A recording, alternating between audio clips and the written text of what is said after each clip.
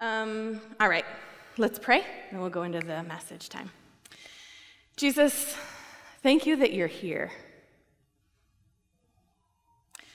Thank you that we don't live as people with no hope. Thank you that we don't worship though you're far off. And thank you that we don't need to speak like you're not in the room with us, Jesus.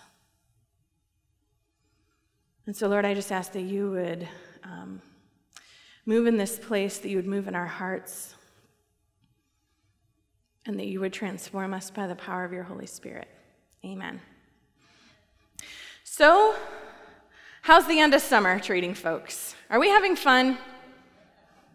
Are you having fun? I've been watching people's Instagram. Some of you are having lots of fun. I appreciate seeing all the vacation pictures of the last few weeks as people are trying to get one last enjoyable thing in before they send their children back to school and get back into the routine of layering all the things upon themselves before they track out to their car to chip the ice off. Remember ice, church? Remember that stuff? It's not my favorite. I've been having a really fun couple weeks with school supply shopping. Now, some of you are retired and don't quite remember this, or you're young, God bless you, and haven't experienced this, but I have 5 kids, and their teachers all want a very specific number of pre-sharpened Ticonderoga pencils. And those folders have to have the correct amount of prongs or no prongs, holes or no holes, and be in very specific colors. But don't worry, Target doesn't have any purple folders. They do not, which is why you have to buy them online. But when you buy them online, you'll see that Walmart's glue sticks are much cheaper than Target's. And Target's notebooks are much cheaper than Walmart's. And Amazon has everybody beat for lunch bags. So if you're like me, what you've been spending the last couple weeks doing, because you love yourself, is having 3 different tabs open on one side of your screen to price check, and then your color-coded school supplies spreadsheet on the other half of your screen, because you don't want to accidentally send Junior to school with the 26 pencils that seniors teacher requires, because they can't learn. If you don't send them the pointy-tipped scissors instead of the dull-tipped scissors, no one's learning. They're going to live in a box down by the river. But this has been truly my reality. I think I spent about 12 hours on this.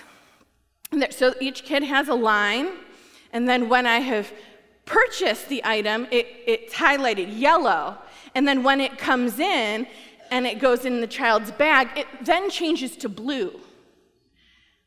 Times 5 kids. And I just want to say to all of you older moms, none of you told me nothing about this.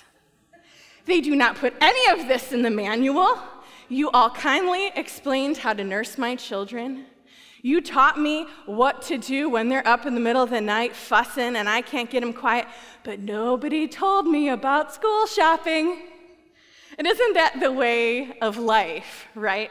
Is that there's these little things that you find when you get into the position that was not on the job description. And so you'll notice actually at the end of the service, at the bottom of the stairs to the right, there's this mom life table. And it exists because a bunch of us mamas realize that we can't do this thing without community. And we're too busy labeling erasers to make friendships by ourselves. So we're going to have a little help. So just, hey, if you're a mom, after the service, visit the table. They're luring you with candy and thoughtfully beribboned nail polish and all kinds of things. I recommend it. But it is funny how parenting is one of those things that you become a parent, but that's not the end, right? Then you live out life as a parent.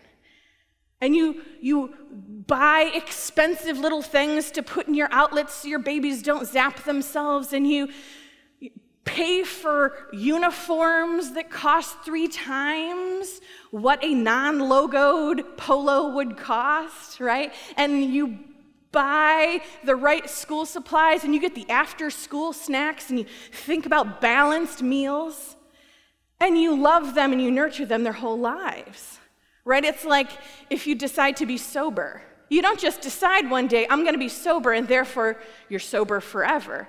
You might be sober, but you have to work at that thing, right? You might go to meetings. You make intentional choices of what to have or not have in your home, what relationships to keep in your life or to maybe weed out, the places that might not be a good idea to go right away. This is the same as marriage, right? You get married, you remain married, but if that's all you do, just have a little wedding, it's not gonna work out long term, right? No, you get married, and then you have like the deeply painful, vulnerable conversations, sharing your inner heart with another person who could stomp on it at any time, right? You learn the things your husband maybe doesn't want to hear from you first thing in the morning. You perhaps learn that when you walk in the door, your wife might need you to take the baby so she can like shower, right? There's these things in life that you enter the position, but then you have to live it out. And so that's what we're talking about this morning when we're thinking about our faith. That we come to Jesus, that we decide to turn our life over to him, that we become a believer, but then we have to live it out. And it's the living it out that can become more challenging, that requires us to make lifestyle changes sometimes that we didn't think about ahead of time. So the text we're working with today is 1 Thessalonians 5:16-18. Rejoice always, pray without ceasing, give thanks in all circumstances, for this is the will of God in Christ Jesus for you. Now we imagine this being the most absurd set of instructions one can possibly give. I actually read online, because, I was doing research and what different commentaries say, and there's this one guy that called this the impossible commandment, and he says it's not really meant for people to do at all. And I was like, I don't think that's how that goes. I don't think we get to be like, reading the Bible. Nah, not that one. He didn't mean that one. He meant the one about loving me. He meant the one about like taking my sin. This one, probably not. This one is in the yellow category, right? This is in the optional. But I think it's important to figure out how does this actually work in our life practically? Because there's the two ends of the spectrum, right? The end where you say, this can't be for me at all because it's too radical. Or there's the part of you that like tries so hard to live it out that you're like stressing yourself out all the time and always falling short and always being frustrated. But in the middle is the will of God in Christ Jesus for us. So we're going to take it piece by piece and try to figure out how does this look for us. Give thanks in all circumstances. We're going to go backward because why not? Give thanks in all circumstances. So we have to first think about who is being talked to, right? So these are the Thessalonians. These are people whose neighbors are turning them in for being Christians, whose friends have turned against them in a lot of cases, whose families have turned against them. This is a people being deeply, deeply oppressed. And in this place of oppression, they're being told to give thanks in all circumstances. So what does that mean? What does this look like?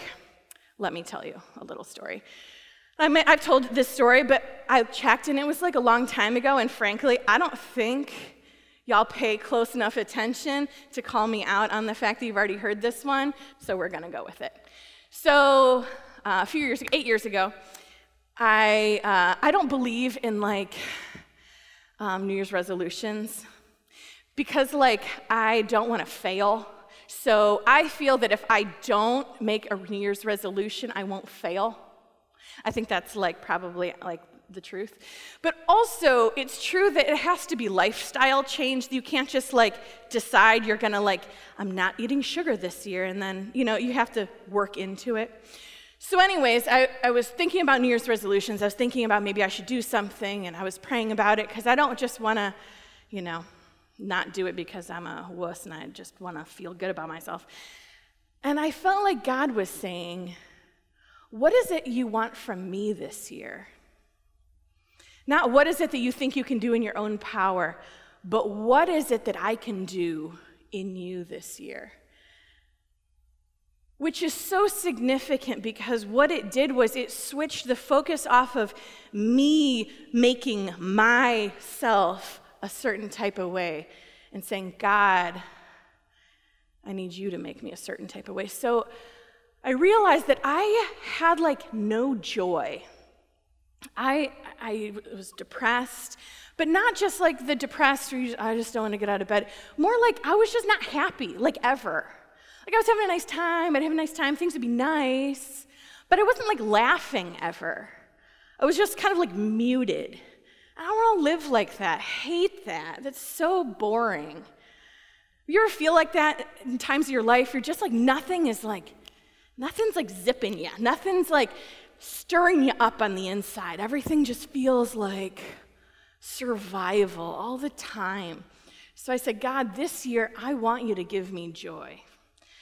And what I was kind of expecting and frankly hoping for was that I was just going to get this onrush of happiness. That things in my life would just start working out. But what really happened was I was finding myself with these little bursts of gratitude. Where I'd be doing something, and my kids were little then, right, 8 years ago. So my littlest was, not even born. I was pregnant. I'll do it. Not very happy then sometimes. But, I'd be sick or tired or whatever. But I would just have this thought pop into my mind. Thank God for this baby in my womb. Thank God. Or I'd be having a hard time getting my little kids to bed.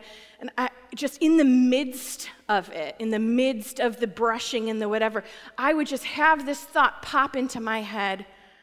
What a gift these children are. There are women who would give anything for these babies. And I'd be here in my office, eyeballs deep in spreadsheets and trying to figure them out. And of course, the formula's not working and be so frustrated. And then I would have this just thought pop into my head, the Holy Spirit, you get to do spreadsheets for me. You work for me. And this gratitude for being a part of this beautiful community of people would just rush in. And that just started happening over and over and over and over with increased regularity to the point where sometimes I would then stop myself. And it wouldn't have to be some great thought that came in. I would be in the middle of something frustrating or an encounter with my husband that wasn't going the way I wanted. And I would say, oh my gosh, what a gift it is to be married to such a man. But I started finding that the more gratitude I had, the more joy I had. Because gratitude takes away the sting of our frustrations. It takes away the focus on the circumstance, and it kind of brings us back to this bird's-eye view of our lives that helps us to understand how good it is. And so this kind of practice, this discipline of finding the things to be grateful and finding the things that were good and worthy and righteous in the middle of the hard really took root in my life. And out of that, I became more joyful. Things that would bother me and kind of take me down for the rest of the day in my heart wouldn't have power over me anymore. And I found joy. So that's this year of it. And at the end of this year, my mom got sick and died unexpectedly 3 months later. And then my nephew died unexpectedly 2 months later. And I was plunged into the worst year of my entire life, where everything was awful, where I was like, God, get me out of here. But the practice of finding gratitude changed everything for me. I remember specifically, I'm like at the funeral home picking out the stuff and having a well of joy, not like giggle joy, but like, thank God that I get to create a service for such an amazing person. Thank God that I was entrusted with a family like mine. Thank God. And out of that, I found joy, not because things were so good, but because I was able to see in the middle of the difficulty that God was so good. And that joy was able to overflow from my life, not from my circumstances, but from the recognition of the purpose of God at work in the middle of the hard. So when we're talking about thanksgiving and when we're talking about gratitude and giving thanks in all circumstances, we're not talking about some type of like superficial, let's find the bright side. It's the incredibly deep, powerful Holy Spirit thing of saying, this isn't any good, but oh my God, you are good. I don't know what to do in this circumstance. I don't know what to do in these relationships that are really hard right now. But thank you, God, for putting these people in my life because they're worth this conflict. I hate this sickness that we're dealing with here. But oh my gosh, do I have amazing people to stand with me. Thank God for that. Right? Give thanks in all circumstances, not because our circumstances are so good that it becomes easy to give thanks, but because our gratitude will protect our joy. Pray continually. Oh, hold on. Before that, I just want to note this thing, which I think is really good. Hebrews 13:15. Through Jesus, therefore, let us continually offer to God a sacrifice of praise, the fruit of lips that openly profess his name. So in the Old Testament, there was like the sacrifice system, right? So like you did something wrong, you had to offer a sacrifice, and that's kind of how forgiveness worked back then. So when Jesus came, he was the ultimate sacrifice that paid for our sins, and we no longer had to give sacrifice to get forgiven, right? We know this. But there was another kind of sacrifice in the Old Testament, and that was the sacrifice of thanks and the sacrifice of praise. And that was that when something in your life happened that was good or exciting, you got a new job or you had a new child or you got a piece of property or whatever that thing was, you would go to the temple and you would take something that cost you something and you would offer it before the Lord as a thank offering. And so Hebrews is in the New Testament, and what this is saying is that even though we're not making sacrifices for our salvation, even though we might not be bringing things to the temple, we are still to be offering a sacrifice of praise to God, the fruit of our lips. And so what we're doing when we're giving thanks to God isn't just like some system so that God blesses us with joy and with peace and all the things. It is us saying, God, in this circumstance, it costs me something to choose to give thanks. But I'm going to do it for you. Because sacrifice costs us. And when things are not easy, it costs us something to choose to give thanks back to God. And so what the writer of Hebrews is saying is that we're giving thanks as a sacrifice to God. And so it might not be a good circumstance we're in, but the goodness of God remains. And so when I say, okay, God, my car isn't working, and I don't have the money to fix it, and I don't know what to do, but I thank you that you have never let me down, and that you've given me reliable transportation for all of these years. When I choose to give that instead of give myself pity, instead of give into despair. It costs me something, but that is the sacrifice of praise that comes from the fruit of lips, our lips, that openly profess his name. All right, let's talk about pray continually, because that's a sticker. Praying continually is always the one that makes me look at this verse and be like, nah. Like, I can't imagine what that could look like. Can you? I mean, so like when I was younger and I would look at this verse and I wanted to be a good person, I was like, does this mean I have to have like a running monologue all the time? Okay, like, all right, here we go, all right. God, I thank you that I'm in church right now and that I'm speaking your message. I thank you that Julia is here and that blue looks really nice on her. Lord, thank you for making blue. Thank you for Julia. Thank you for cotton. Thank you. Please help me know what to say next in my PowerPoint. Please, thank you for the sound people who do the thing. Right, that should all be going on in my mind while I'm talking. That doesn't really work, but that's what I thought, right? I mean, pray continually. When you ask a little kid, what does prayer mean? But I think even though I was little when I thought that, sometimes even when we're grown, we look at this and be like, that's what that would be, and I can't quite do that. Here's something interesting. So the word for prayer here, I am not going to try to say, because absolutely not, but it's that top one, and it's Greek, and it means to pray toward God, facing God.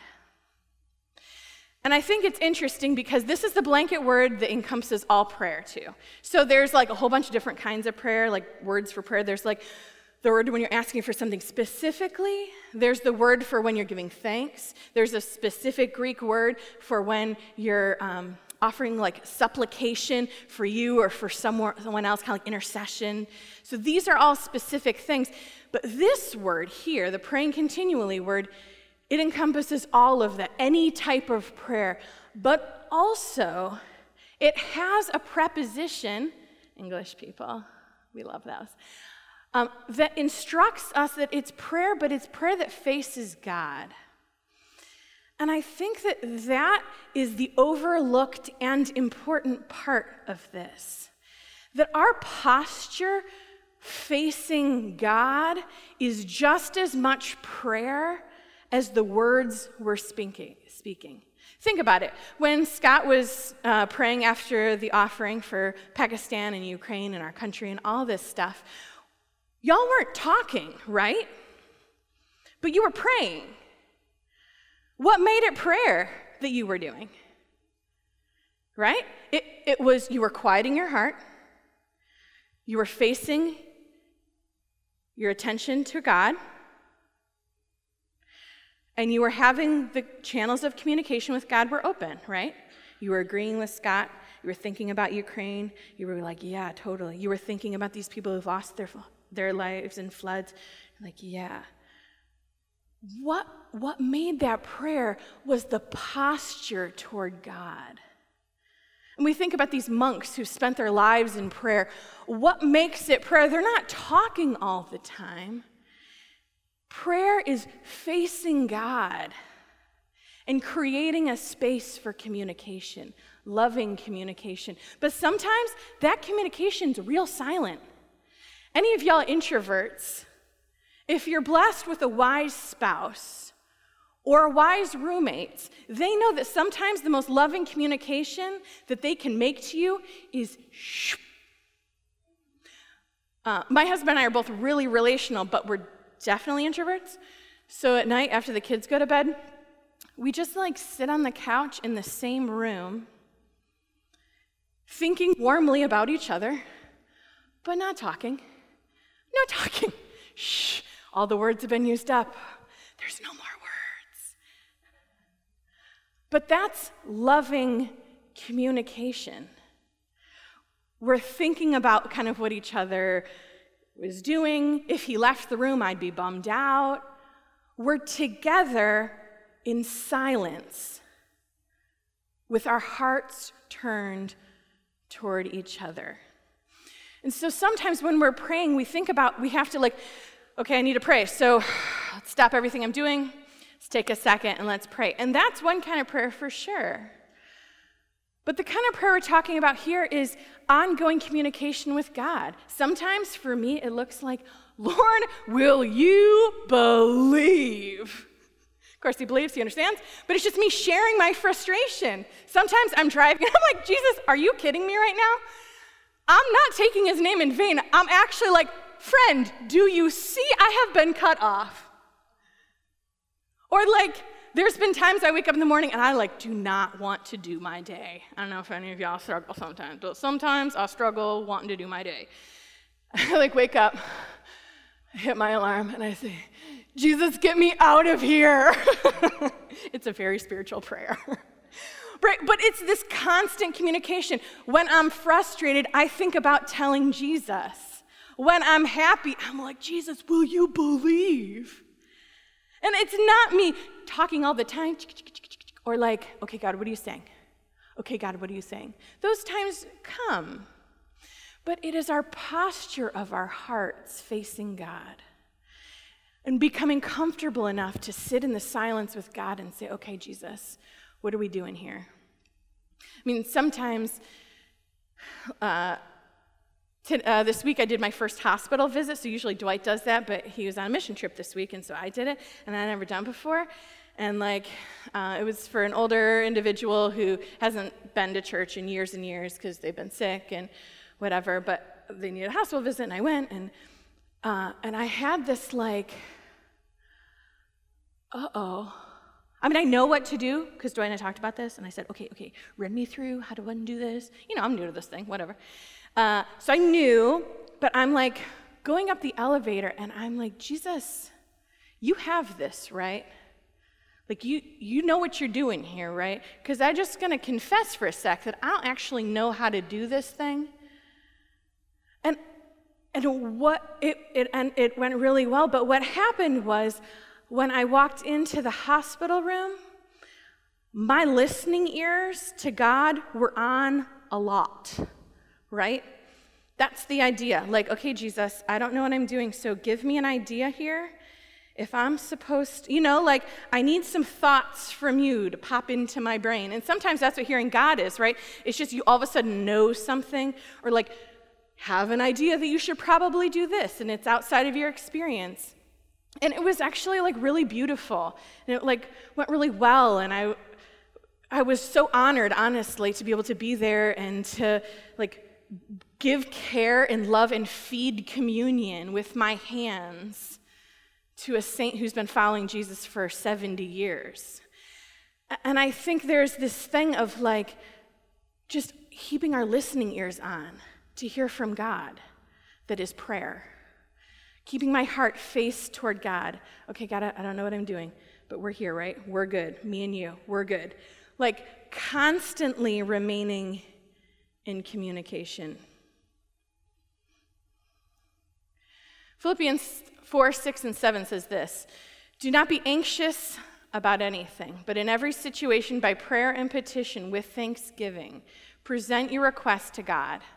And the peace of God, which transcends all understanding, will guard your hearts and your minds in Christ Jesus. And so part of what we're talking about prayer is this. It's presenting the parts of our heart that are having difficulty, or the parts of our heart that are sick or sinful or anxious or angry, and showing them to God. Because we like to kind of hide the things that aren't great about us and just talk to God about the good things. Lord, I thank you for this beautiful family I have. I thank you for all this stuff. And nothing wrong. But sometimes when we can open the hard parts of our life up to God, it's like a wound. I had a wound once that was kind of infected. And what they had to do is they had to make sure it stayed open to the fresh air so healing could get into the ugly parts. You know what I mean? Because if they just put a Band-Aid on it and they just kind of covered it up and made it look good on the outside, the inside could remain extra infected. And so when we pray to God, when we bring our anxieties to God, what we're doing is saying, God, here's the anxious parts of my heart that aren't healthy. God, here are the painful parts, the sinful parts sometimes of my heart that isn't healthy. Instead of just trying to look good to you and make you think that I'm doing everything you want, heal this thing. Pour your healing into this part. And that's when the peace that passes understanding can guard our hearts and our minds, because our hearts aren't set on the difficult things or the anxious things. They're in the place of loving communication with God. They're talking to God about the hard things. They're talking to God about our failures and our disappointments. Because that's how relationships work, right? Like, I tend to feel like the people who are my close friends are the people who I let see my house dirty, right? There are levels of relatedness with Rebekah Kearney. And the first is you come to my house and it's very clean. And I have spent time, and my children have spent time, making this place look very nice. Second time, if you kind of pass that test and we're good, there might be a couple dishes in the sink. You might see a little something here or there. The next time, the toys might be out. And then, the last time, you see it in all of its splendor. And you might even help me with the dishes. Because we've reached a level, right? We've reached a level. You've seen me with no makeup multiple times. You've seen my hair. And now you've seen my kitchen. Right? But that's how it is with God. If we want to go deep with God, if we want to be intimate with God, then we have to give God the ugly parts of our heart that we didn't take the time to sanitize before we brought them into the presence of God. I was talking to somebody this week about why church hurt's the worst hurt. Because churches can be hurtful, right? They can be painful. Because, people you thought loved you, and then they let you down in some way, and it can be a whole hot mess. But in that conversation, I think we both realized that the reason why is because if you're doing it right, being at church is a vulnerable act. It's saying, I don't have everything together in myself without Jesus. And if you're doing it right, you let some of those trusted people at church see you like you let God see you. You let some of those wounds be open to air so they can be healed. But the difficult thing is when we're all bringing our whole selves, sometimes those parts of ourselves aren't great. And sometimes that hurts people. But what we don't want is everyone to just sanitize themselves so well that we never get to know each other.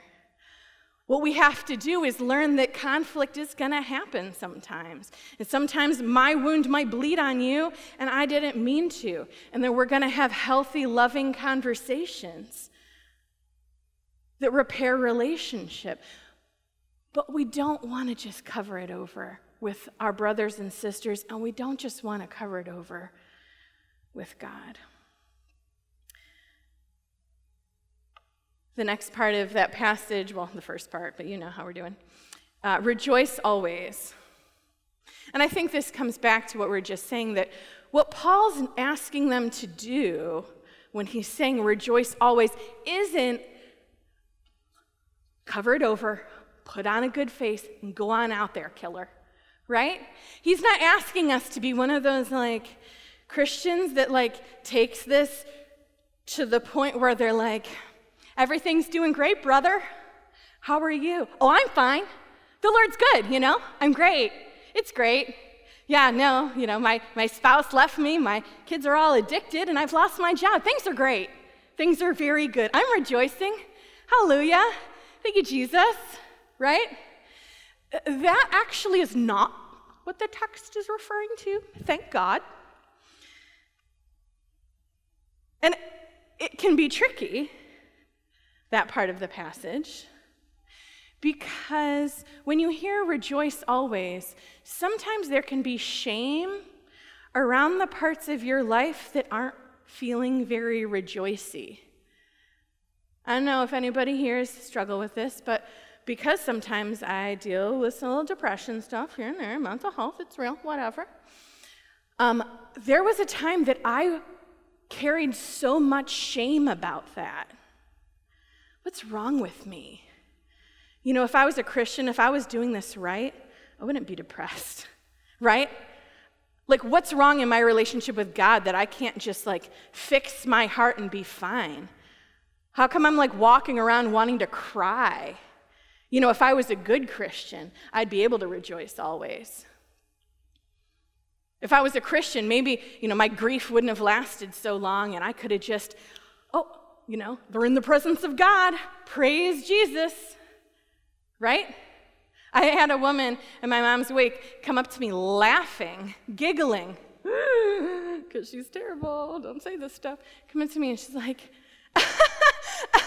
she's not here, she's in heaven with Jesus. And I was like, oh, well then let's cancel this whole thing and hire a karaoke, right? Rejoicing always doesn't mean pretending that things are great.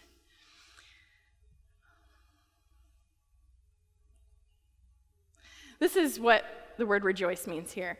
To have a sense of well-being, to be calmly happy. And it was commonly used in greetings and farewells.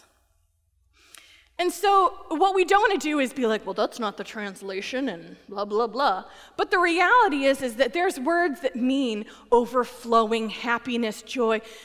But this one, rejoice always, it's a solid sense of well-being. Its baseline, our baseline, is good. And I think when we're talking about prayer being this centered, open communication with God, that we're continually bringing our hard things to God, continually receiving His peace back, continually bringing our anxieties to God, hearing from Him, or just letting that quiet with Him heal the parts of our heart. Our baseline goes from this to this more. And the reason for that is because our heart is less dependent on the circumstances around us and more dependent on the solidity of who Jesus is in my life in this moment. I had, I was just having your garden variety hard time a couple weeks ago. Just getting all the kids back to school and then trying to do some projects that, were a little harder than I was hoping they would be. And I was just feeling overwhelmed. And the things you hoped summer would be, getting stuff done wise, that it just didn't. Man, I really thought I was going to do tons of meal prep. Man, I really thought I was going to purge this thing. And it was fine. I wasn't depressed, but I was just kind of garden variety bummed out, So I was just thinking about that. I was like, oh, this is kind of overwhelming, and that was kind of overwhelming, and this is kind of overwhelming. And then I had a meeting with somebody, and we just opened the meeting in prayer. And just in that moment, I was like, the stuff fell away. And I remembered that my life is centered here. My posture is towards God. And all of this stuff is still true. And all of this stuff is still hard. But my moods and my life is not hitched to those crazy circumstances giddy up. You know what I mean? It's hitched to the consistency of God. And that solidity goes with me wherever I am. And so rejoice always isn't just be happy. It's, I'm gonna be fine.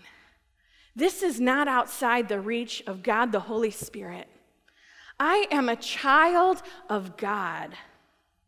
He has never left me. He will not start now. This circumstance is not bigger than my God. And speaking those truths, sometimes out loud, changes the air where we are. My husband has this practice in his classroom. He's a teacher. He calls it car washing, where he stands a kid in front of the class of 25 kids, public school, and he trains them in the art of encouragement and put-ups. And so for this length of time, all the kids participate in naming everything that's great about that kid. And they do it like once a week, and they spend the whole school year doing that. And he calls it car washing because it's a time for the class to come together and to wash the difficulty off of that kid's heart for a time. And the kids get really good at it. They come up with these long things they've noticed in the hall, things that are healthy, and it changes the air in his classroom. And sometimes our hearts need a car wash of truth. Sometimes our hearts need us to be like, this is not too big for God. Who am I? I am a child of God. This is difficult, but God, you are bigger. And so as we keep our hearts aligned with who he is and his truth, we find ourselves with more of a calmly happy, a solid sense of well-being. Philippians 4:7 is one of my favorites. That says, and the peace of God, which transcends all understanding, will guard your hearts and your minds in Christ Jesus. It transcends all understanding because our understanding of our world tells us that we should not feel peaceful, that we should feel scared or mad or anxious or whatever the things are, right? But the peace of God says, you are my child. And in that place, we find peace. We find rest for our souls. We find refreshment, not aside from the difficulty, but in the middle of the difficulty. And this is the will of God for us in Christ Jesus. Rejoicing, constant thanksgiving, being in a place of loving communication with God is the will of God for us in Christ Jesus. That we aren't meant to be living one circumstance to the next. We're not meant to be living lives that baseline is like this. We're not meant to be living a life where we feel just alone, where we have to cover up all of our pain to be acceptable enough so someone can love us. But the will of God for us in Christ Jesus is that the peace of God, which transcends all understanding, would guard our hearts and our minds in Christ Jesus. Will you stand with us as we go to communion?